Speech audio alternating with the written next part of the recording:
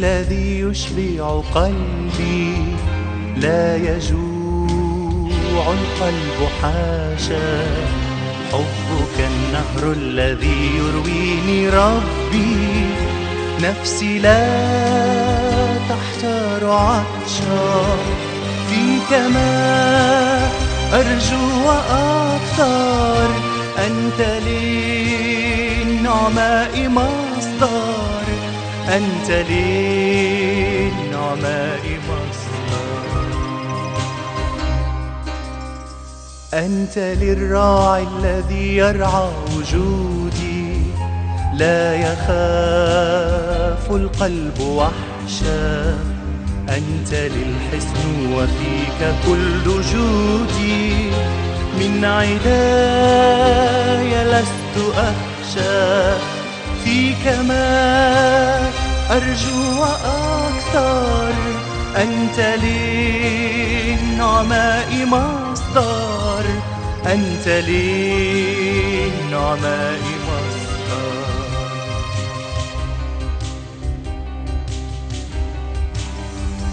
فيك لي يا سيدي كل الكفاية، أنت يا ربي يسوعي. فيك لي يا منقذي كل الحماية، أنت يا رأس الرفيع. فيك ما أرجو وأكثر، أنت للنعماء مصدر، أنت للنعماء مصدر. أنت في العرش لأجلي يا شفيعي، تضمن كل حياتي. فيك كل حاجتي ربي يسوعي، يا معيني بل ثباتي. فيك ما أرجو وأكثر، أنت للنعماء مصدر، أنت للنعماء مصدر.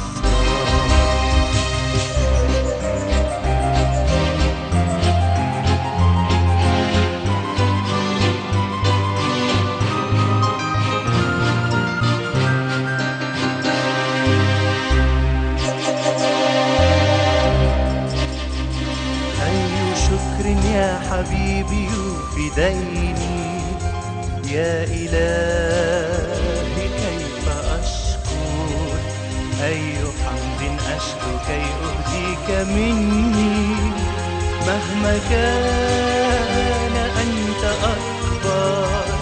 فيك ما أرجو وأكثر، أنت للنعماء مصدر، أنت للنعماء مصدر. فيك ما أرجو وأكثر، أنت للنعماء مصدر، أنت للنعماء مصدر. Hello listening friends, we are glad you've joined us in this new series of messages. مرحبا بكم أيها الأصدقاء الأعزاء. يسعدنا أنكم تصغون إلينا في هذا البرنامج من هذه السلسلة من الأحاديث. We are calling this series of messages 12 steps for growing up. سنسمي هذه السلسلة من الأحاديث في هذا البرنامج 12 خطوة في طريق النمو. And it comes directly from the epistle of James. وهي كلها مقتبسة من رسالة يعقوب. And today I will only introduce the subject to you. أود في هذه الحلقة أن أعطيكم المقدمة لهذه الرسالة. I want to begin by telling you a family story. أود أنني أبدأ حديثي إليكم بأن أذكر لكم قصة. No matter who you are or what you are or how old you are, whenever you return to your hometown, you are looked upon as that little boy that they knew. مهما كنت ومهما أصبحت أو مهما كان عمرك، فإنك عندما تعود إلى بلدتك الأصلية الناس ينظرون إليك كالولد الصغير الذي كانوا يعرفونه من قبل، especially if you are the youngest brother in a large family. خصوصا إذا كنت أنت الأخ الأصغر في عائلة كبيرة. To them, you are still the little boy who used to get into trouble or fighting with older siblings. فأنت بالنسبة لهم لا تزال الولد الصغير الذي تعود أن يتشاجر مع أفراد عائلته الأكبر منه. The little boy who said things that he shouldn't have said and did things that he shouldn't have done. هم يذكرونك كالولد الصغير الذي كان يقول أشياء لم يكن ينبغي أن يقولها، وعمل أشياء لم يكن ينبغي أن يعملها. No matter how successful you become, they still treat you the way they used to. بغض النظر عن النجاح الذي حققته وتوصلت إليه، فهم لا يزالون يعاملونك بالطريقة التي اعتادوا عليها من قبل. They want to tell you what to eat or where to go and who to see. فهم يريدون أن يقولوا لك ماذا تأكل وأين تذهب ومن تقابل. Now, this gives us a whole new insight into the epistle of James, who was the Lord Jesus' half-brother. هذا يعطينا بصيرة جديدة تماما ننفذ بها إلى رسالة يعقوب الذي كان الأخ الأصغر غير الشقيق للرب يسوع. And we will be spending several messages looking into this magnificent epistle. وسنقضي عدة أسابيع ونحن نتأمل في هذه الرسالة الرائعة. To understand James' epistle, you must understand how it feels growing up in a home where Jesus is your older brother.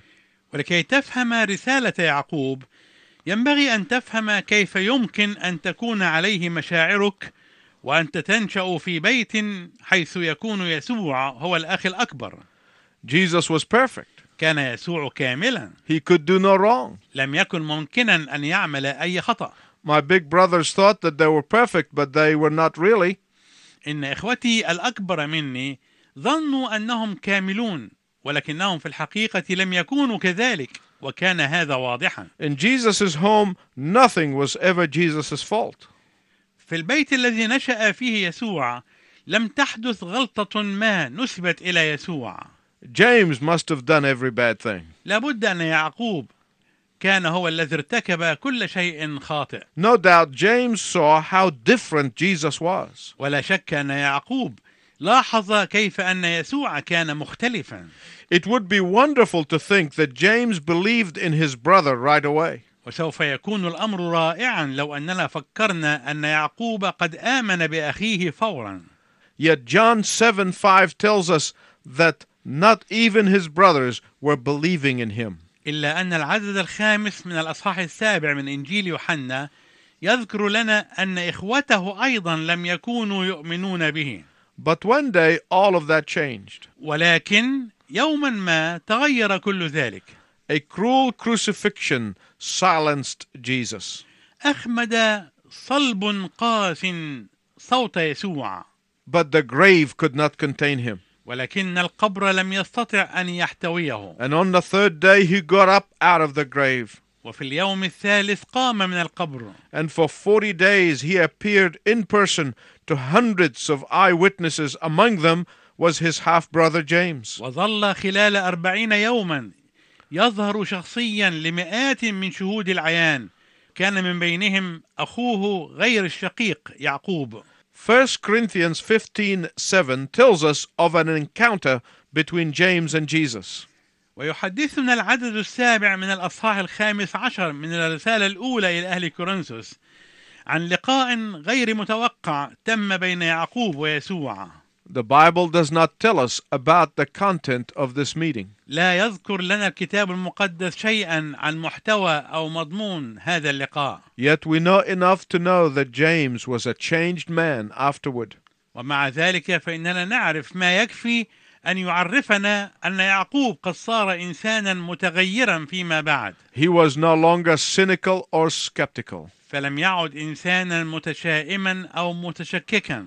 He was no longer critical or unbelieving. ولم يعد ناقدا أو غير مصدق. According to Galatians 2:9, he became a pillar of the church in Jerusalem. وبحسب ما جاء في العدد 9 من الأصحاح 2 من الرسالة إلى أهل غلاطية، نرى أن يعقوب قد أصبح عمودا في كنيسة أورشليم. He totally embraced Jesus. لقد أحب يسوع كلية. He gave Jesus his all, including his very life. لقد أعطى يسوع كل شيء حتى حياته نفسها. For tradition tells us that James died a martyr for the cause of Christ. لأن التقليد يذكر لنا أن يعقوب مات شهيدا من أجل المسيح. First, he was shoved off the pinnacle of the temple. فأولا دفع به بعنف من قمة الهيكل. Then he was stoned. ثم رجم بالأحجار. And finally, when he still showed sign of life, he was beheaded. وأخيرا عندما كانت لا تزال تظهر عليه علامات الحياة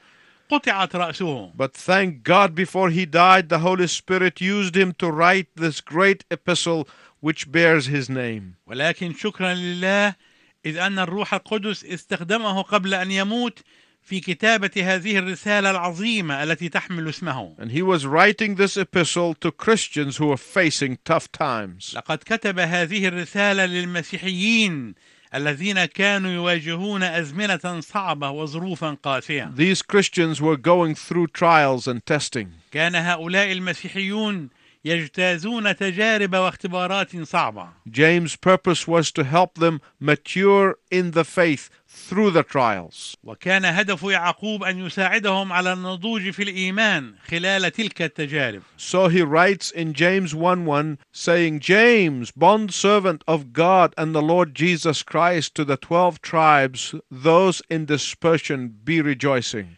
ولذلك يكتب في العدد الأول من الأصحاح الأول من رسالته قائلا: يعقوب عبد الله والرب يسوع المسيح إلى 12 سبطا الذين في الشتات احسبوه كل فرح. Many companies display their corporate logo on their seal or on their letterhead. شركات ومؤسسات كثيرة تبرز وتظهر رمز المؤسسة أو ختمها على رسائلها. Bond slave is James' seal.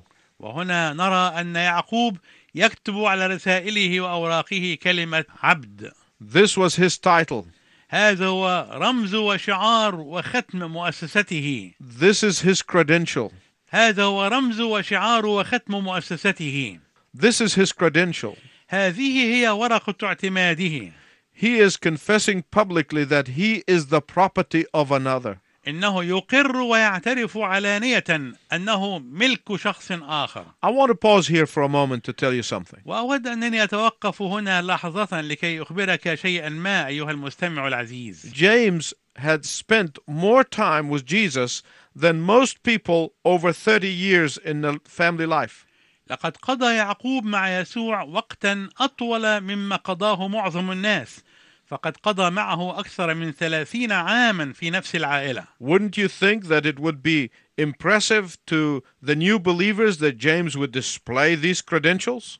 ألا تظن أن عرض يعقوب لأوراق اعتماده على هذا النحو يكون مؤثرا بالنسبة للمؤمنين الجدد؟ People are often impressed by who you know, not what you know. إن الناس في معظم الأحيان يتأثرون بمن تعرف وليس بما تعرف. And James could have played on this intimate knowledge of Jesus. وكان في وسع يعقوب أن يلعب على وتر معرفته الحميمة والوثيقة بيسوع. He could have emphasized his family relationship to Jesus and amazed his audience, but he didn't. وكان في وسعه أن ينبر على هذه العلاقة العائلية بيسوع وبها يذهل جماهير قرائه ومستمعيه، ولكنه لم يفعل ذلك. He introduced himself as James, a bond slave of God and the Lord Jesus Christ. لقد قدم نفسه باعتباره يعقوب عبد الله والرب يسوع المسيح. If I was writing this letter and trying to get the attention of my readers who might not know who exactly I was, I would have emphasized my half-brother relationship with Jesus to the fullest.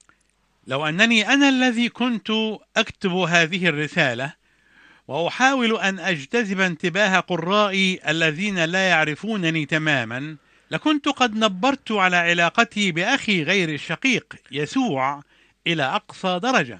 I would want the readers to know that I am, spiritually speaking, very important person. وكنت أحرص على أن قرائي يعرفون أنني من الناحية الروحية رجل مهم جدا. I wouldn't want anyone to be asking James who. ولم أكن أود أن أي شخص يتساءل عني قائلا من هو يعقوب هذا؟ I would have emphasized the family connection for all it's worth. كنت أنبر على الأهمية العظمى والقيمة الكبرى للارتباطات العائلية. But no, the one who gets the prominence is not James, but the Lord Jesus. ولكن لا، إن الشخص الذي يحصل على الشهرة هنا ليس يعقوب، وإنما هو الرب يسوع. James gives Jesus the full messianic title, the Lord Jesus Christ. يعقوب هنا يعطي يسوع كل لقبه الكامل لشخصه، الرب يسوع المسيح. As if to say, as for me, James, I am a bond slave of him. فكأنه يقول بالنسبة لي فأنا يعقوب عبده. What does that mean? ماذا يعني ذلك؟ The slave has no choice but to obey his master. إن العبد ليس له أن يختار سوى أن يطيع سيده. Oh yes, that's me, James. وهذا العبد هو أنا يعقوب. The slave only does the will of the master. والعبد لا يعمل سوى إرادة السيد. Yes, that's me, James. وهذا هو أنا يعقوب. The slave must give total submission and control of his life to his master. وينبغي أن العبد يخضع خضوعا كاملا لسيده وأن يسلم له زمام حياته. وهذا هو أنا يعقوب. And James saying, that's me, James. ويعقوب يقول هذا هو أنا. The slave must not equivocate or have divided allegiance or mixed loyalty or look out for his own interest. العبد لا ينبغي أن يراوغ أو يوارب أو يكون ولاؤه منقسما أو يكون وفاؤه مزدوجا أو يتطلع إلى مصلحته الشخصية. Yes, that's me, James, bond slave of the Lord Jesus Christ. نعم، هذا هو أنا يعقوب عبد الرب يسوع المسيح. The fact that James affirms the divinity of the Lord Jesus Christ is a tremendous thing here. حقيقة أن يعقوب يثبت هنا ألوهية الرب يسوع المسيح، هذا شيء رائع. Think about it. فكر في ذلك. No one knows your weaknesses and your shortcomings better than a member of your family. لا يوجد من يعرف ضعفاتك ونقائصك أكثر من أحد أفراد أسرتك. Yet James recognizes that his half-brother is no other than God incarnate. ومع ذلك فإن يعقوب يدرك أن أخاه غير الشقيق لم يكن ممكنا أن يكون إلا الله المتجسد. And that is why he goes on verse 2 and 3 and says, Deem it pure joy, my brethren, whenever you fall into various kinds of trials, knowing that the testing of your faith is producing endurance. ويقول يعقوب في العددين الثاني والثالث من الأصحاح الأول: احسبوه كل فرح يا إخوتي حينما تقعون في تجارب متنوعة، عالمين أن امتحان إيمانكم ينشئ صبرا. Let me ask you a question. دعني أسألك هذا السؤال: How do you respond when the hurt is so real to you? كيف تستجيب للإساءة عندما تكون جارحة حقيقة؟ How do you respond when the walls close in on you? كيف تستجيب عندما تشعر أن التجارب أحدقت بك من كل جانب وضيقت الخناق عليك؟ James starts his letter by telling us how to respond. يبدأ يعقوب رسالته بأن يخبرنا كيف ينبغي أن تكون استجابتنا. For some, his words are bitter medicine and very hard to swallow.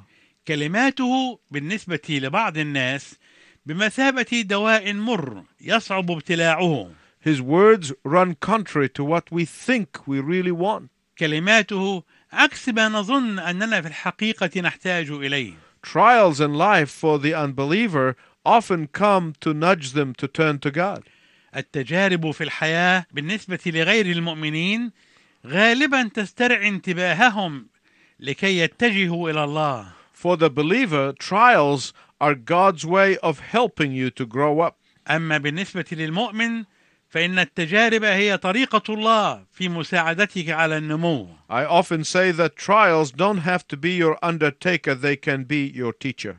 مرات كثيرة أقول إن التجارب لا يتحتم أن تكون قاضية عليك، لأنها يمكن أن تكون معلمة لك. James said we are to consider it pure joy whenever we fall into various trials. قال يعقوب إننا ينبغي أن نحسبه كل فرح حينما نقع في تجارب متنوعة. Notice something here. لاحظ شيئا مهما هنا. Not if we fall into trials, but whenever we fall into trials. ليس إذا وقعنا في تجارب، بل حينما نقع في تجارب متنوعة. How you react to your trials should distinguish between the believers and the unbelievers.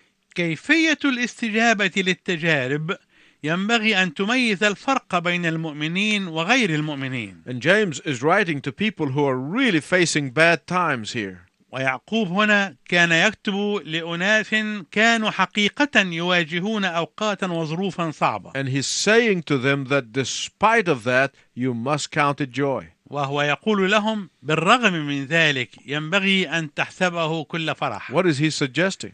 ماذا يعني هنا؟ Does he mean that I would put on a big smile on my face and show everyone how spiritual I am by holding back tears? هل يعني أنني ينبغي أن أرسم ابتسامة كبيرة على وجهي لكي أبين لكل شخص كم أنا روحي بينما في الحقيقة أخفي دموعي داخلي؟ Does it mean that I exclaim cheerfully, "Oh, good, now I lost my job"?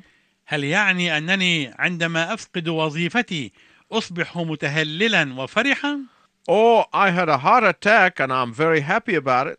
أو أقول إن عندي أزمة قلبية ولذلك أنا سعيد جدا؟ No. He's not saying that at all. لا إنه لا يقول ذلك على الإطلاق. God does not want us to display hypocritical happy face. إن الله لا يريدنا أن نظهر وجوها تعرض سعادة الرياء والنفاق. God does not want us to put on a mask disguising our hurts. إن الله لا يريدنا أن نرتدي قناعا نخفي به جروحنا. God is not looking for steel-clad saints who refuse to feel, who deny their sorrows, or who never own up to their struggles.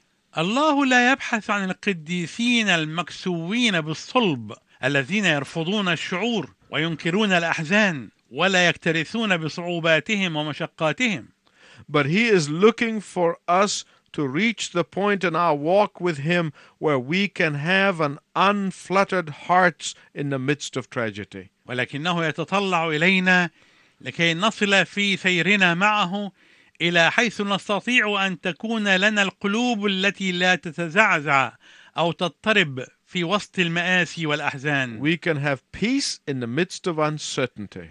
نستطيع أن يكون لنا سلام وطمأنينة في وسط التشكك. We can have calm assurance in the midst of disaster and loss. ونستطيع أن يكون لنا يقين الهدوء والسكينة في وسط المصائب والكوارث والخسارة. The joy that James is talking about is not a show of phony bravado or fake happiness. إن الفرح الذي يتحدث عنه يعقوب هنا ليس مجرد استعراض لشجاعة زائفة أو تظاهر بسعادة مزيفة. But rather, it is the right attitude of a heart of contentment and honest submission to the Father's plan. ولكنه بالحري الاتجاه الصحيح لقلب مسرور وراض وخضوع مخلص لخطة الآب. In the next broadcast, I want to tell you about the secret code that will unlock the peace of God in the midst of trial. وسوف أحدثكم في الحلقة القادمة عن سر الشفرة التي تنفتح فتطلق سلام الله في وسط التجارب. And that is why I want to urge you to tune in and listen to the next program because it's very important. ولهذا أحثكم على الإصغاء إلينا مرة أخرى في برنامجنا القادم. Until next time, I wish you God's richest blessing.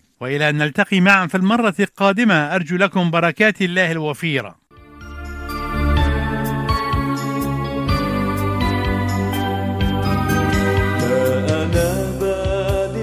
المسيح الرب دوما أولا فهو ربي وإلهي أعلن له الولاء لا أنا بل المسيح الرب دوما أولا فهو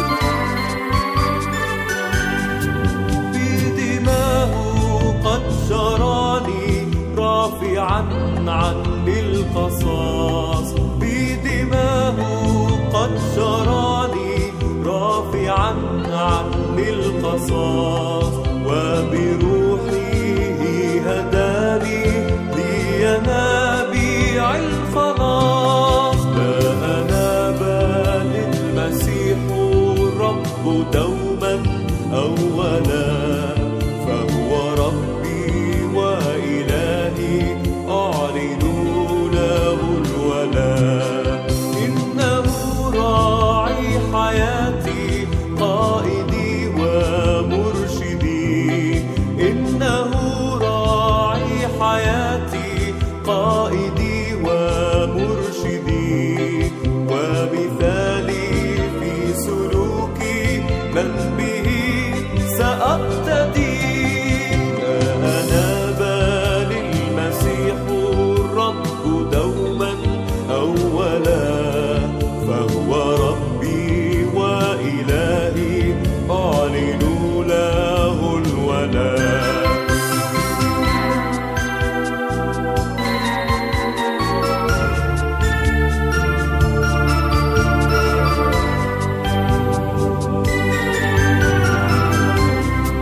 لا أنا بل المسيح ذا شعاري يا ملا، لا أنا بل المسيح ذا شعاري يا ملا.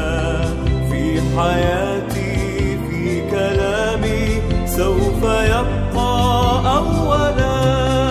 لا أنا بل المسيح